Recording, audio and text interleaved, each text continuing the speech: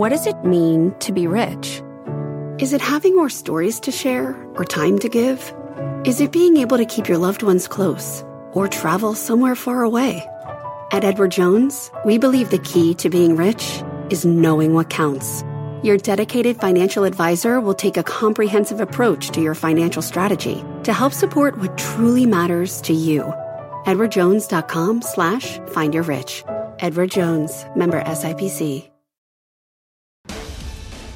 Live from the NASDAQ market site overlooking New York City's Times Square, this is Fast Money. I'm Melissa Lee. Tonight's trader lineup: Tim Seymour, Steve Grasso, Karen Feinerman, and Pete Najarian, co-founder of MarketRebellion.com. Tonight on Fast, stocks soar on the back of the Fed, but one of our guests says too little, too late. Why he thinks investors are too optimistic and are going to get hurt. Plus, the next big takeout target. One top biotech analyst has 3 stocks on his radar that could be taken out. We'll bring you the names. And later, Pete is taking to the mound to throw out his best idea why he thinks this payment stock is money in the bank. And we start off with that Fed-fueled rally. Stocks erasing early losses, closing at the highs of the day after the central bank doubled the size of the taper and moved up its forecast for rate hikes. The S&P up more than 1.5%. The Nasdaq jumping more than 2%, leading the way big tech.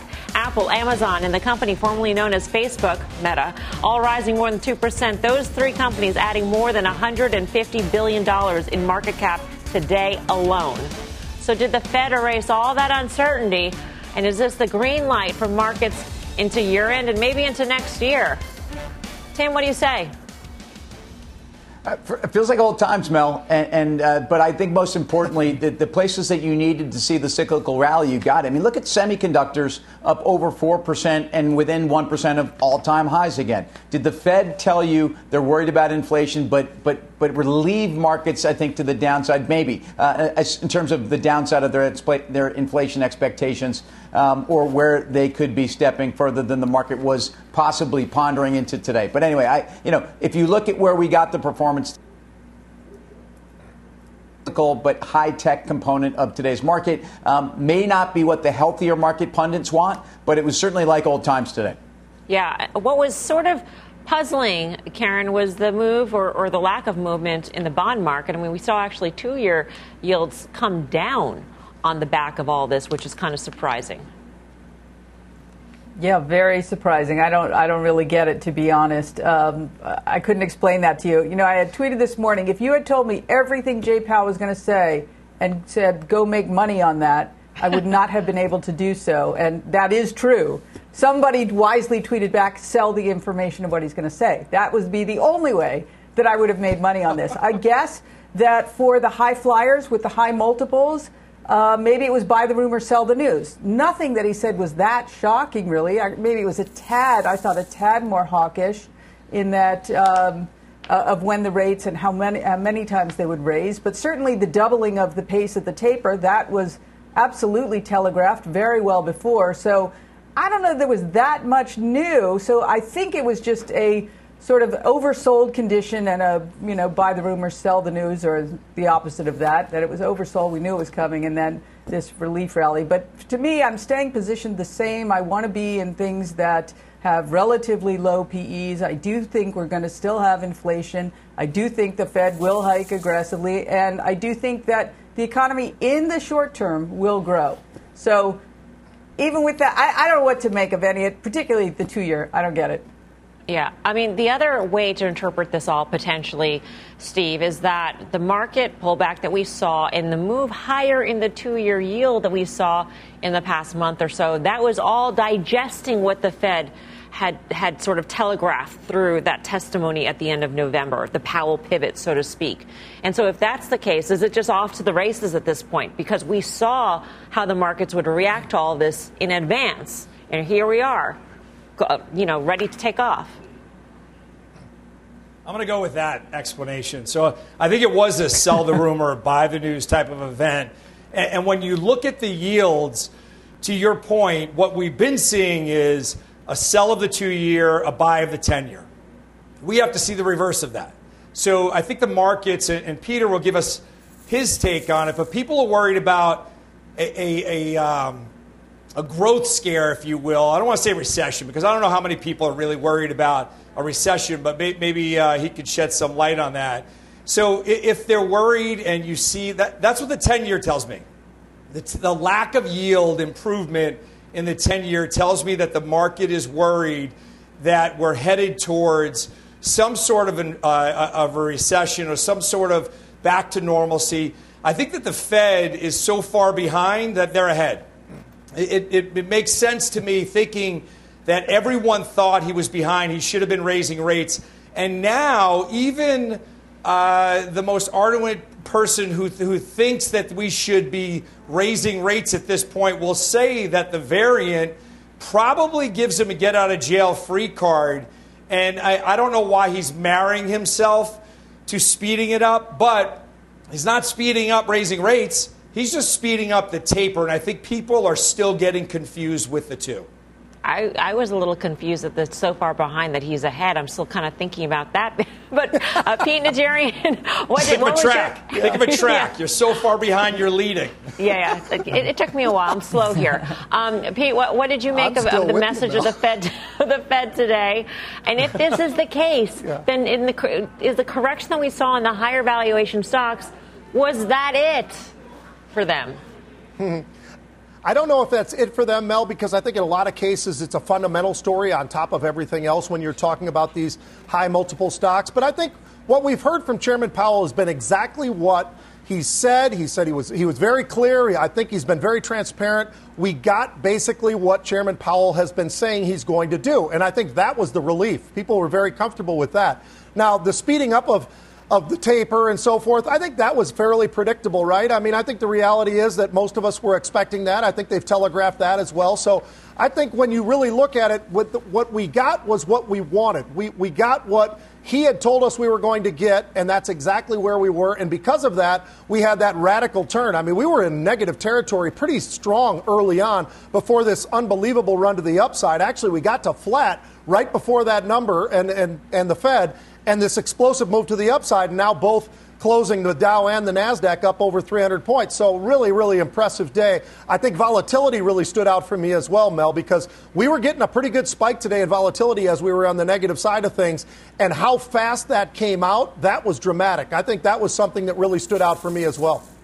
What surprised me, Tim, today, and maybe I'm just glass half hawkish in general, is when he was, in the press conference, he was talking so much about the rapid progress they're making towards maximum employment. And that's the last thing that they need to cross in order to start raising rates, right? They've clearly gotten the inflation thing ticked off, and it's just maximum employment at this point. And it's a judgment call, which he made very clear. It's not a numerical call. It's not a target being hit. And I thought that was pretty hawkish. So I sort of didn't get the market reaction off to the races.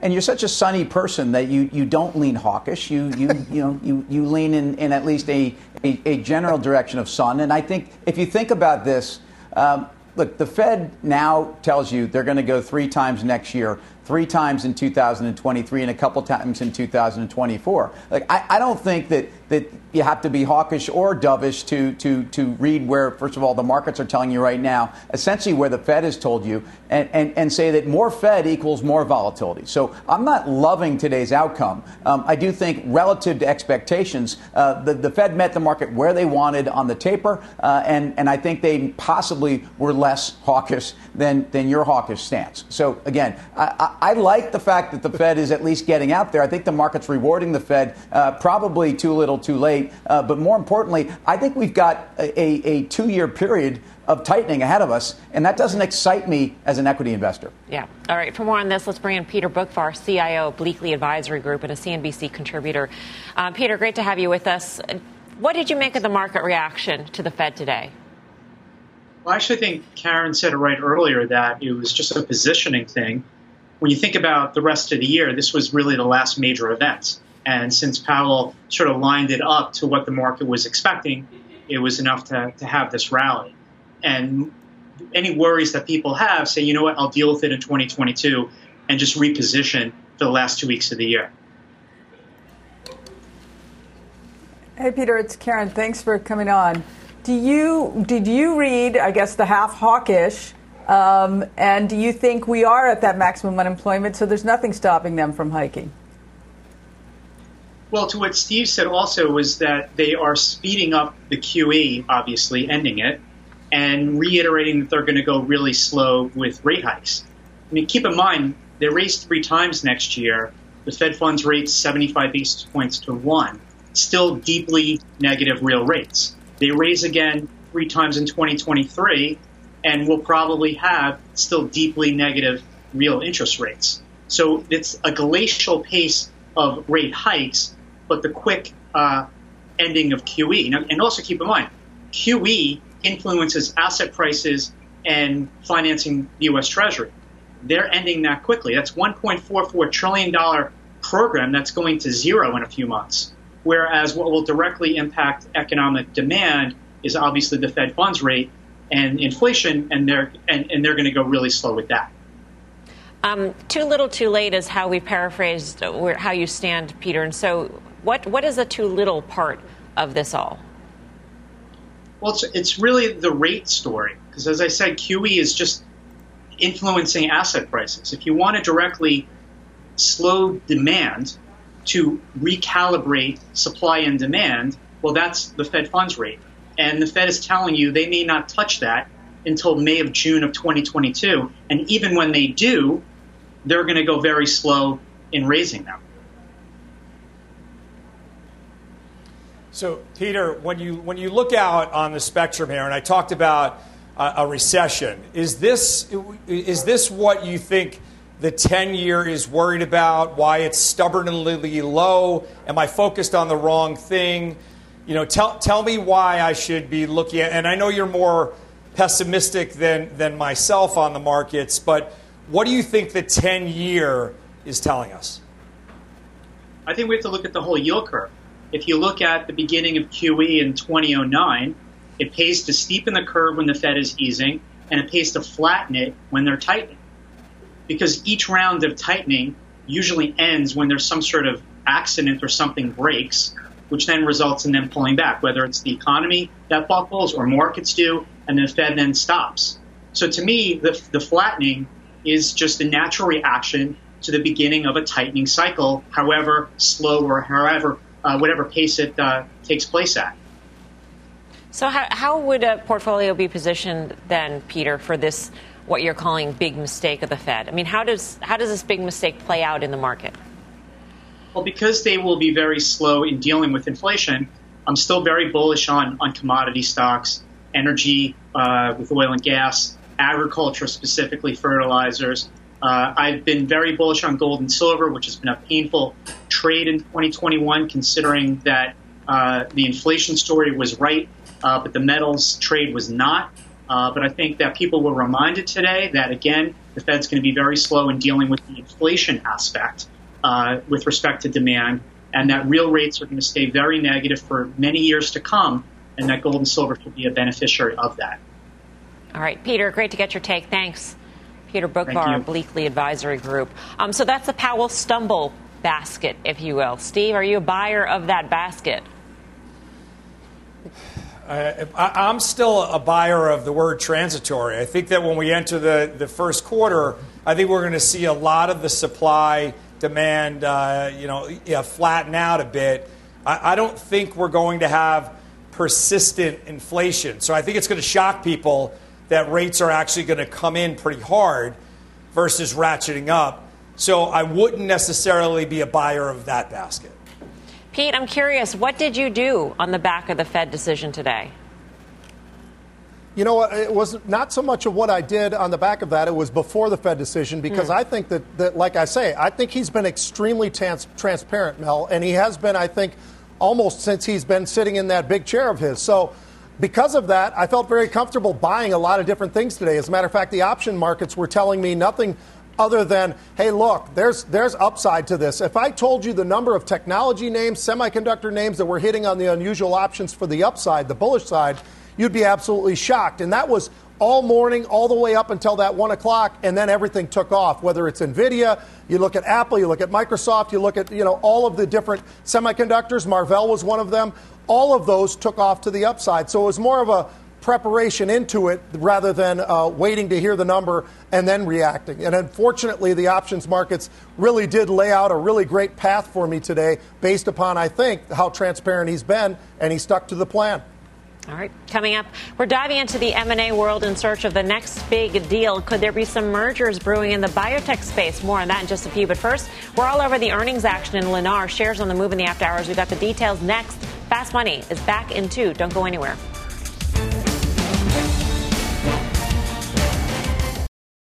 Hello, I'm Laura Castleton, U.S. Head of Portfolio Construction and Strategy at Janus Henderson Investors. Is a brighter future possible? At Janus Henderson, we think it is. For 90 years, we've worked to help clients achieve superior financial outcomes and fulfill our purpose of investing in a brighter future together. We know that this means our thinking and our investments are helping to shape millions of brighter futures for the next 90 years and beyond. To learn more, go to janushenderson.com. The spirit of performance defines Acura, and now it's electric. Introducing the all-electric ZDX, Acura's most powerful SUV yet. While what powers their cars may change, the energy that makes Acura never will. Crafted using the same formula that brought them electrified supercars and multiple IMSA championships, the ZDX has track-tested performance that packs an energy all its own. With a premium Bang & Olufsen sound system and up to 313-mile range on a single charge, and a Type S variant with an estimated 500 horsepower, the ZDX is everything they said electric could never be. It was built with the driver in mind, just like Acura's been doing since the beginning. We could talk all day, but the only way to experience this electric performance is to drive it yourself. Unlock the energy and order yours at Acura.com.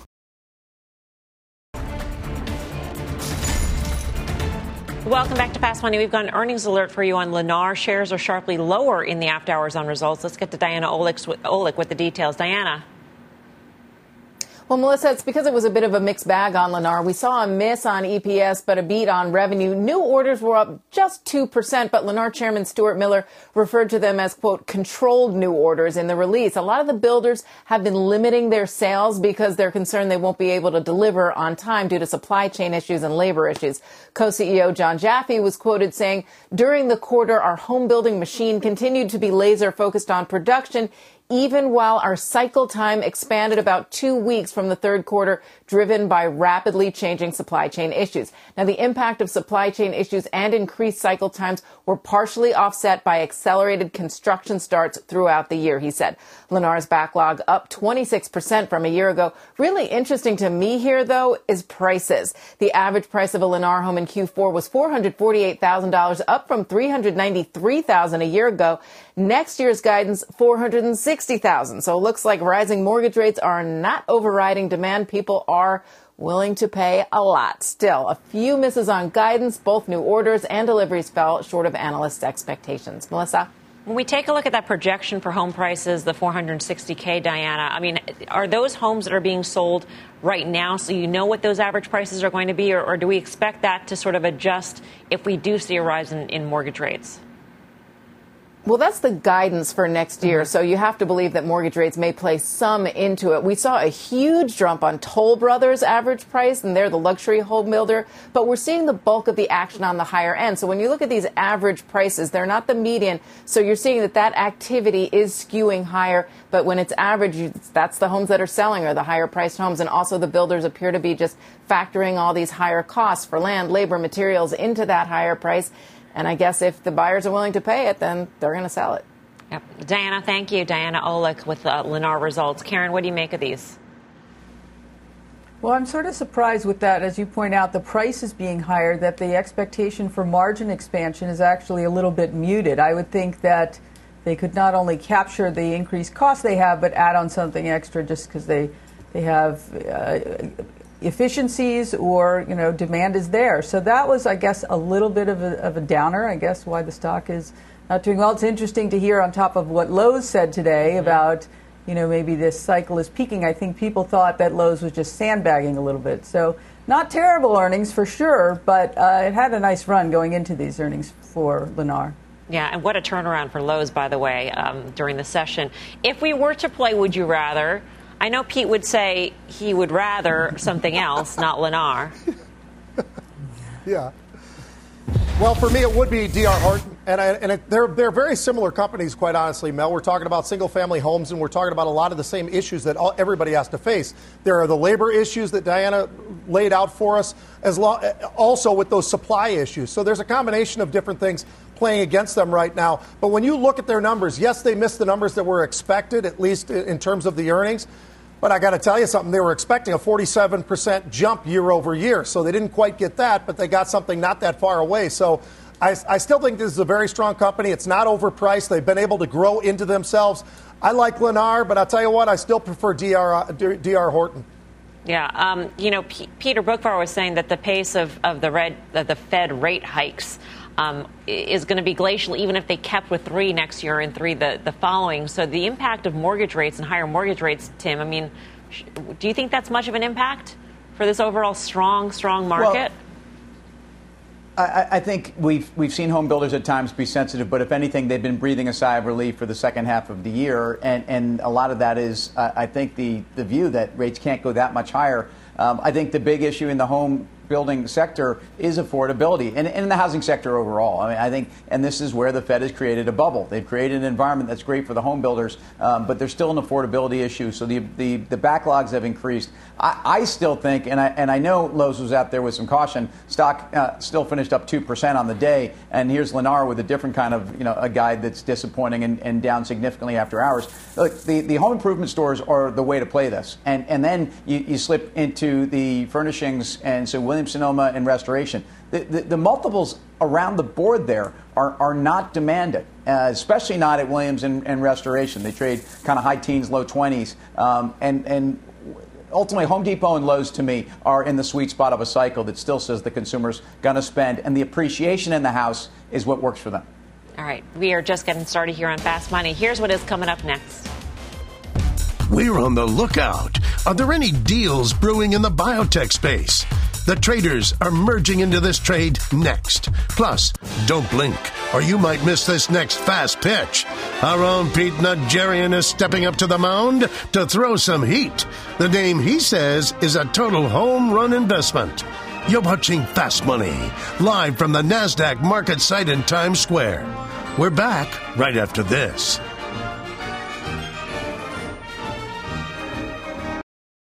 People today can spend half their lives over 50. So it's good to be financially ready for what's important to you as you get older, like a family vacation. Cannonball! Or starting your dream business. Welcome to Connie's Coffee. How may I help you? AARP's trusted financial tools can help you plan for whatever your future holds. That's why the younger you are, the more you need AARP. Start planning today at aarp.org/moneytools. What's on the horizon for financial markets?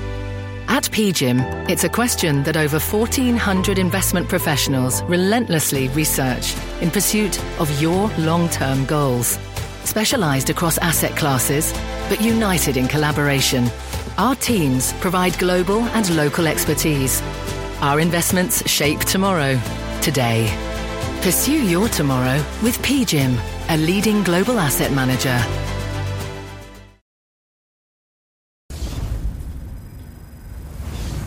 Welcome back to Fast Money. Check out pharma giant Eli Lilly jumping nearly 10% today after releasing a strong updated guidance. The company raising its 2021 outlook and projecting to a larger than expected jump for 2022. Lilly also saying it expects to submit its Alzheimer's drug to the FDA for approval by the end of Q1. Pete, do you like Lilly? I do, and I kick myself almost every day that I'm not in there, Mel, and I felt like I was chasing it before, but the stock just continues to go to the upside. It's been an incredible run. Their pipeline has been delivering. I also would say that when you look across and you look at a Merck, that's disappointing for me. I absolutely happen to be one of the owners of that one. But Pfizer's kept up very nicely with Lilly, so I've got a little bit of a comparison there. But I'll tell you what, when I look at the company, they've been doing everything right. They've been efficient. They've been smart. The way they've attacked things from the pipeline side of things and how much they are delivering and bringing to the public, especially over the next decade. Another 20 or so drugs are sitting there. So I'm very impressed with what they've been able to do. Unfortunately, I've missed this one, but great company and their execution is outstanding.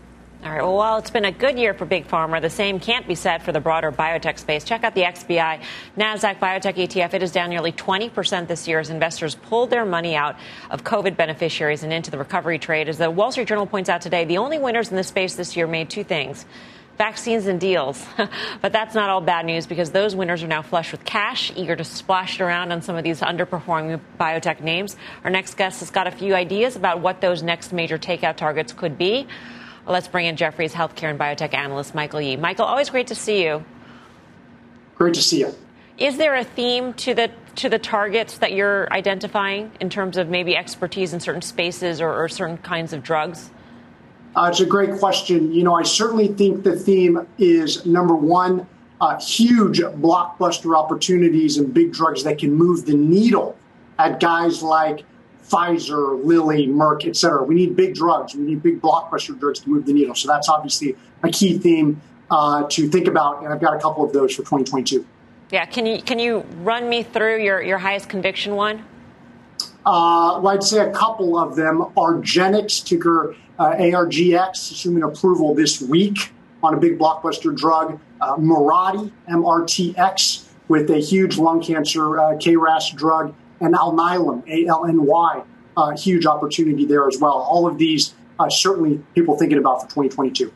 Is there any concern on your part? Because there had been a concern at one point that, you know, if you're big enough to make a deal and you've got the cash, that you've also got enough cash and enough wherewithal to make a big mistake. Could we be entering that territory at this point, or have valuations come down so much that the size of the mistake is more limited?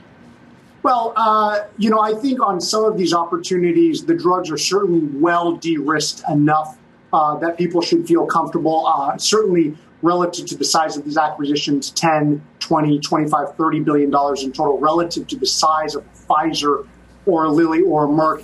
And I'd also say, quite frankly, you know, look, these companies are so flush with cash. Pfizer, over $50 billion just from COVID revenues in the last 2 years. Huge Powerball, you know, winner there, that these guys probably have to deploy some of that. So I think people expect that to happen. I think these guys have to move on it. And I think that could be a big tailwind for the biotech sector. Hey, Michael, it's Tim. For investors that are not staring at the space like you are every single day, it's interesting. There's serious skew or spread between the valuations. I mean, Lilly trades, even with this up guidance next year, 31, 32 times. You've got a Merck trading lower. Help people understand why this spread is the way it is and really who you like at what price. Yeah, that's a great question. You know, maybe always kind of like in a lot of sectors, though, it's the haves and the have-nots. Everyone wants to crowd into the haves. Chart looks great. Momentum looks great. Lilly beats numbers, raised guidance. Everyone thinks it's great, and they want to be there. Then you got guys like a Vertex, which is probably my conviction idea for 2022. You pull up that chart, that has been terrible all year long. There's a big overhang on some competitor cystic fibrosis data from AbbVie. I think that data won't look great. I think Vertex certainly has a lot of white space to move up in 2022. So that's a huge situation. It's been very bad in large cap biotech. I certainly think Vertex could be one to turn it around. Michael, thank you. Good to see you. Michael Yee of Jefferies. Karen, I want to go to you quickly on Pfizer. I'm curious how you think about the $50 billion in cash and the need, so to speak, to do a deal. Because the need to do a big deal could be a big mistake or it could be a home run. Yeah, although, you know, a big mistake for them isn't necessarily a big mistake just given how big they are. But I hope that they do smart deals. We did see them we saw a couple deals this week, right? I like Pfizer a lot. I actually like all the big cap pharma just because I like the low PE multiples and growth. So this is a place where I have a meaningful amount of exposure. All right. We did see one biotech name seeing huge action in the options pits today. Let's get to Tony Zhang to break down the action. Tony.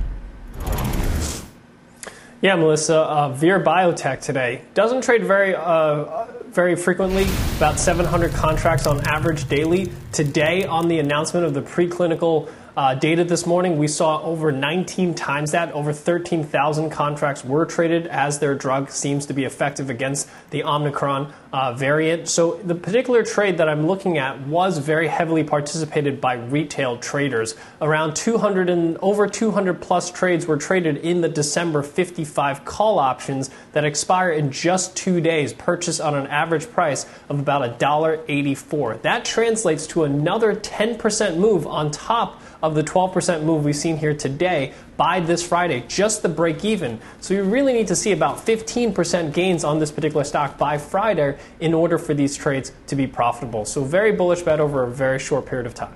All right, Tony, thanks. Tony Zhang for more options action. Be sure to tune into the full show. That is Friday, 5:30 p.m. Eastern Time. Coming up, shares of Roblox plummeting today after the company released some key metrics so our users fleeing the metaverse. More on that in just a few. But first, Pete is going to step up to the mound to throw out a fast pitch. The one payment player he says is a total home run investment. We'll bring you the name when Fast Money returns.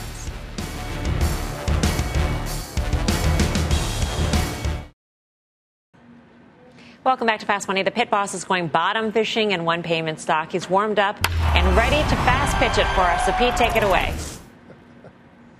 All right, I'm going to give you the pioneering in electronic payments. And when I talk about pioneering, that's PayPal. This is an incredible company. We all have loved it for a really long period of time. I'll tell you why we love it so much, Mel. It got way in front of itself, first of all. But the C-suite, the guys that have been sitting at the top, the acquisitions that they have made have been absolutely extraordinary. As a matter of fact, when you look at what Daniel Schulman's done, he's absolutely been rolling up company after company after company. Before he got there, 2012, they bought Venmo. That was a monstrous buy. So they've been aggressive for a long period of time in acquiring others. And I think that's important. When you look at what's been going on recently, we've seen some insider buyers started at 205, went down to 189, then went all the way down to 180 with some size of some of those buyers from inside that area. So that's something that I think really does stand out. When I look at the fundamental side of this company, it was trading at an 80 PE. It was way too far in front of itself. It has pulled back significantly, Mel, and now we're sitting if you look at the forward PE, somewhere in the mid-30s. So that's a much more tolerable level. When I looked with cash position versus debt, they're in a very nice spot there. They've got about twice as much cash as they do debt. I like that as well. And then when you look at the 5-year annualized out, when you look at where their revenue growth is, that's at 18%. Their earning growth, that's at about 28%. And the performance of the stock, that's about 36%. These are all 5-year annually rolling. So amazing company. They've built something that I think is huge. And on top of all that, they also have that crypto side of them as well with Wallet. So there's a lot of reasons to like this name. It was too expensive. I recently bought it on this dip.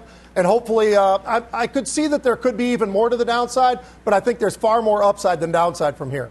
Steve Grassel's got a question. Okay. So, Pete, when you talk about insiders, Schulman actually sold. There are insiders that bought, but the top person there made a sale. So I know there's plenty of reasons why people can sell stock. There's only one reason why people will buy stock, but that would be a flag for me. Are you buying it more on technicals right now? Because on technicals, I'm all on board with you. Fundamentals, the fact that they were looking at acquisitions makes me think that their growth has slowed so considerably that they're looking elsewhere for that. Okay. I don't necessarily disagree with that, but I think that they still have plenty of growth especially when you look at the crypto side of things with Wallet. On top of that, think of some of those purchases. They've been doing this for a long time, Steve, so I don't think it's out of panic, out of a growth panic. I think they're just wanting to add to what they've already got in terms of growth going forward. So, and by the way, with Schulman, is that something that is set up for them to sell? And that sometimes we don't always keep up with whether or not that's the case as well. So that's why I disregarded that. But I think that's an important point. Schulman did sell a pretty good sizable amount of shares. All right, no more questions. It is time to vote. So are you buying Pete's pitch on PayPal? Tim Seymour, what do you say? Mel, I don't know if you see that. That's Pete in the middle of a baseball diamond and in the middle of a baseball lockout. It's nice to see Pete hitting a home run here. He touched them all. Again, he got into valuation, he got into the stock, he got into the revenue growth that I think is well priced in. PayPal, I like the call, Pete. Huh. All right. So chalk went up to the buy column. Grasso, what do you say? I'm not going to let the fundamentals get in the way of a good technical story. This thing is sitting right at support. I'm a buyer. It's sitting right at support from November 2020. It stopped on a dime at that level. This is a great entry point technically. All right, 2 buys. Karen, what do you say? Yeah, I'm with Pete. Wow. 3 months ago, I couldn't have been. The valuation would have been just too high, but I love that it's come in so much. I love they're trying to be everywhere payments are. So I'm with Pete. A rare, clean sweep. So the desk has spoken. It is now your turn out there. Are you buying Pete's fast pitch on PayPal? Head on over to our Twitter poll. Vote at CNBC Fast Money. We'll bring you the results later in the show. Coming up, shares of Roblox dropping after the company released some disappointing metrics. We'll tell you what had investors logging off when Fast Money returns.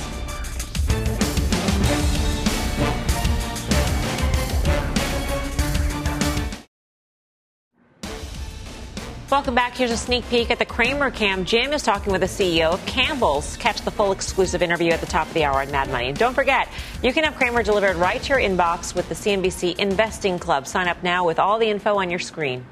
Time now for our call of the day. Check out shares of UPS revving up on the back of 2 bullish notes. UBS naming the shipper one of its top picks for 2022.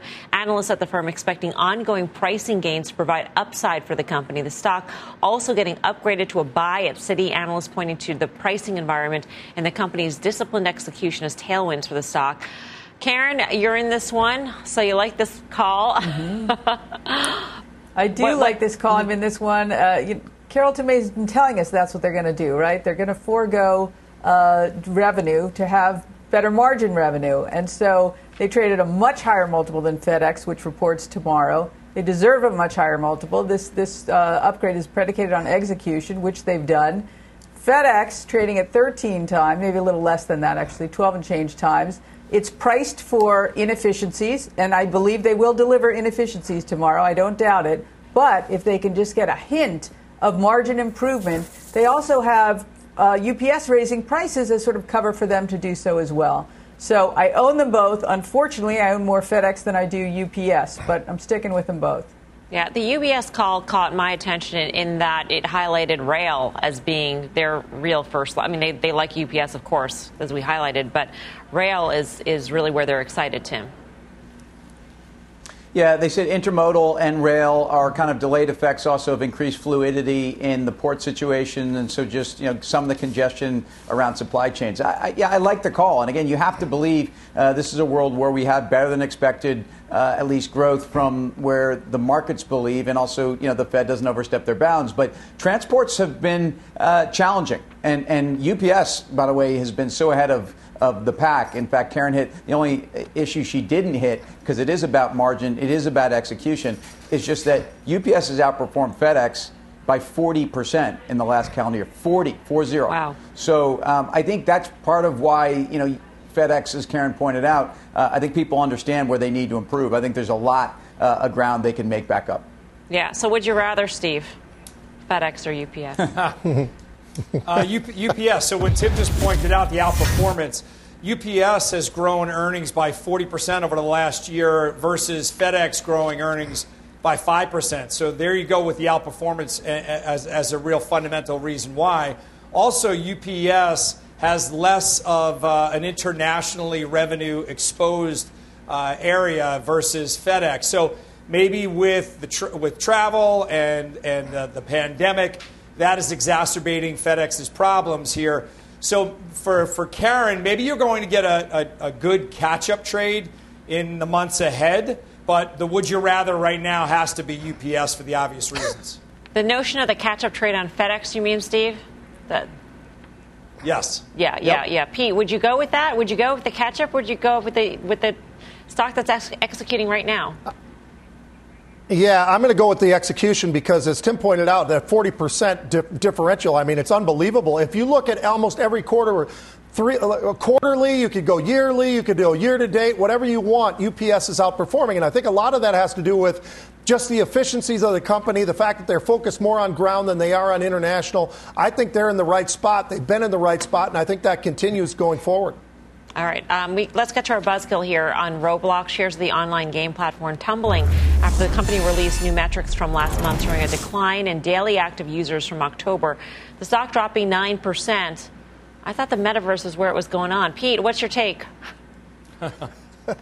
Well, this is it's interesting because when we had option activity in Roblox, which we have not for a while, it was all throughout October, all the way into November. And November, actually, the last expiration cycle that they bought, Mel, was December 3rd. And that's about the time where the stock was basically hitting highs and then had this huge tumble to the downside, especially if you include today even further. So I got to tell you something. I think it's really interesting. It shows you how much the options world really has been very foretelling in terms of they jumped out, the bulls all left, and suddenly we watched this stock go from 134 all the way underneath $100 a share. It says a lot about what's going on. This is a company, a high multiple company, of course. And so that, I think, is another thing they're caught up in right now. Those high multiples, people have their hands out and they're selling them. All right, coming up, the crypto comeback, Bitcoin, Ethereum, and more jumping after the Fed announcement. So is this turnaround for real? We will debate that. Plus, there is still time. Are you out there buying Pete's Fast Pitch on PayPal? Head on over to our Twitter poll. Cast your vote at CNBC Fast Money. We got the results straight ahead. You're watching Fast Money live from the NASDAQ market site in Times Square. Back right after this.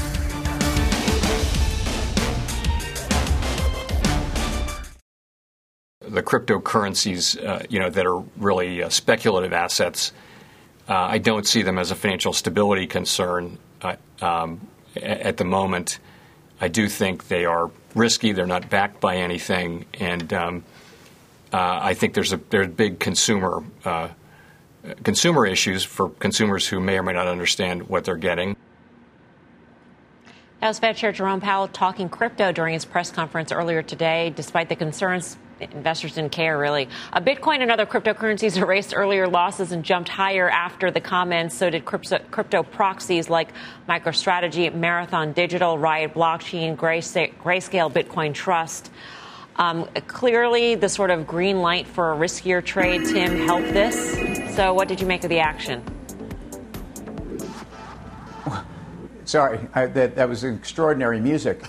What's also interesting about the Powell comments is that's all I got to hear. I couldn't see anything. I just heard this. It was magical good music. sound, If we could so just play it on a loop, that would be really amazing. I don't know what it was. So interesting. He talks about crypto assets not being backed by anything. I mean, I hate to point this out, but neither is the dollar. So there is some sense of really it's what you're willing to be supportive of, and I'm not comparing the two. I do think we've seen a couple of these moments. In fact, there's been an argument that sometimes crypto has led some of the pullbacks we've seen in the last 2 or 3 months. Some of it is around expectations of liquidity conditions overall. So I think institutionally, the fact that the Fed is even having a conversation around crypto and addressing it tells you where there's a lot of folks that are buying pullbacks. And I think they're understanding that a pullback could be 20, 30, 40% is part of the reason these things run the way they do. But so far, that's been bought every single time. Yeah, the not backed by anything comment was, there's a reason why you call it fiat currency. Grasso, what's your take on the crypto trade? Are you in some of the miners?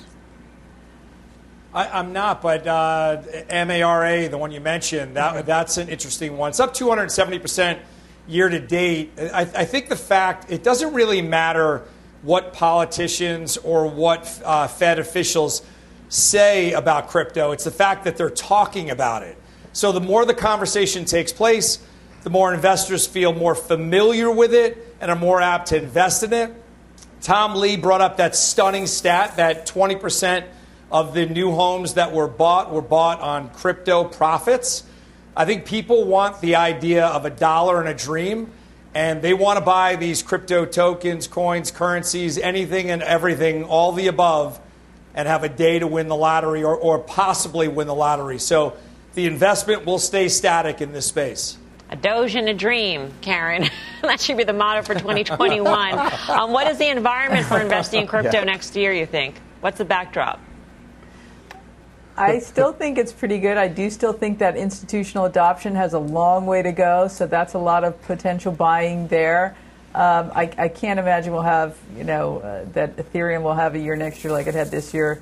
Bitcoin maybe could, I don't know. But it's so volatile, you got to be prepared for that. But to me, even if the Fed is, doing the right thing here, there's still the argument about fiat currencies and digital currencies is still there. So I'm long, it's volatile. I got to be prepared to lose a fair amount of money in a short amount of time. I am prepared. I'm staying with it.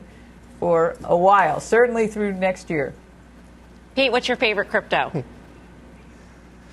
God, that's a great question. I like a lot of the names that feed into it. I mean, you guys are talking about Marathon. There's Riot. There's Coinbase. There's a lot of different names that I think you can choose from. I've been in just about every one of those names over the last year or so. Right now, I'm actually pretty clean, other than the fact that I do like some of the semiconductors because of the positioning that they've got going in for the crypto side of things. But I'll tell you what, it is interesting to hear Powell say that, what's backing it or nothing's backing it, to Tim's point, because I smiled when I heard that as well. It's just something that I think we're seeing most everybody is starting to really embrace this, Mel. I mentioned that with PayPal, by the way, with Wallet.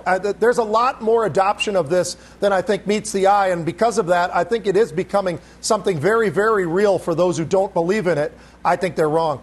All right. Well, speaking of PayPal, you can vote now on whether or not you're buying or selling Pete's Fast Pitch on PayPal. Head on over to Twitter. The poll is there. Vote at CNBC Fast Money. We'll bring you the results next, and we'll have your final trade. Stay tuned.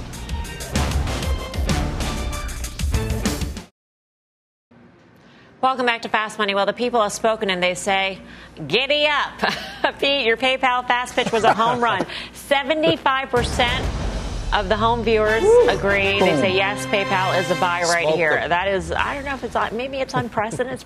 It's pretty darn good. Time for the final trade. Let's go around the horn. Pete, take it away. What's your final trade? Mel, I got to tell you, after getting that number, I got to go with PayPal. I do think it's bouncing. I do think it's going higher. Tim Seymour. So we had a big chat on pharma, big cap pharma today, and we really didn't talk about J&J, the company that I think has the most balance between their pipeline and medical devices and broader exposure to the sector. J&J's underperformed this year. I think it's time. Karen Finerman. Yeah, on the heels of that Bitcoin conversation, I like Coinbase down $100 from its high not so long ago. Wow. And they just staked out a great land grab for crypto wallets. $100 from its high? That's amazing. Steve Grasso. So we started off the show with Mr. Powell, and we talked about rates. If he is going to raise rates, if rates are moving higher, even at a glacial pace, say that twice, you want to be buying the economic tied stocks, Trinseo, TSE. All right. Thanks for watching Fast Out There. We'll see you back here tomorrow at 5. Meantime, Mad Money with Jim Cramer starts now.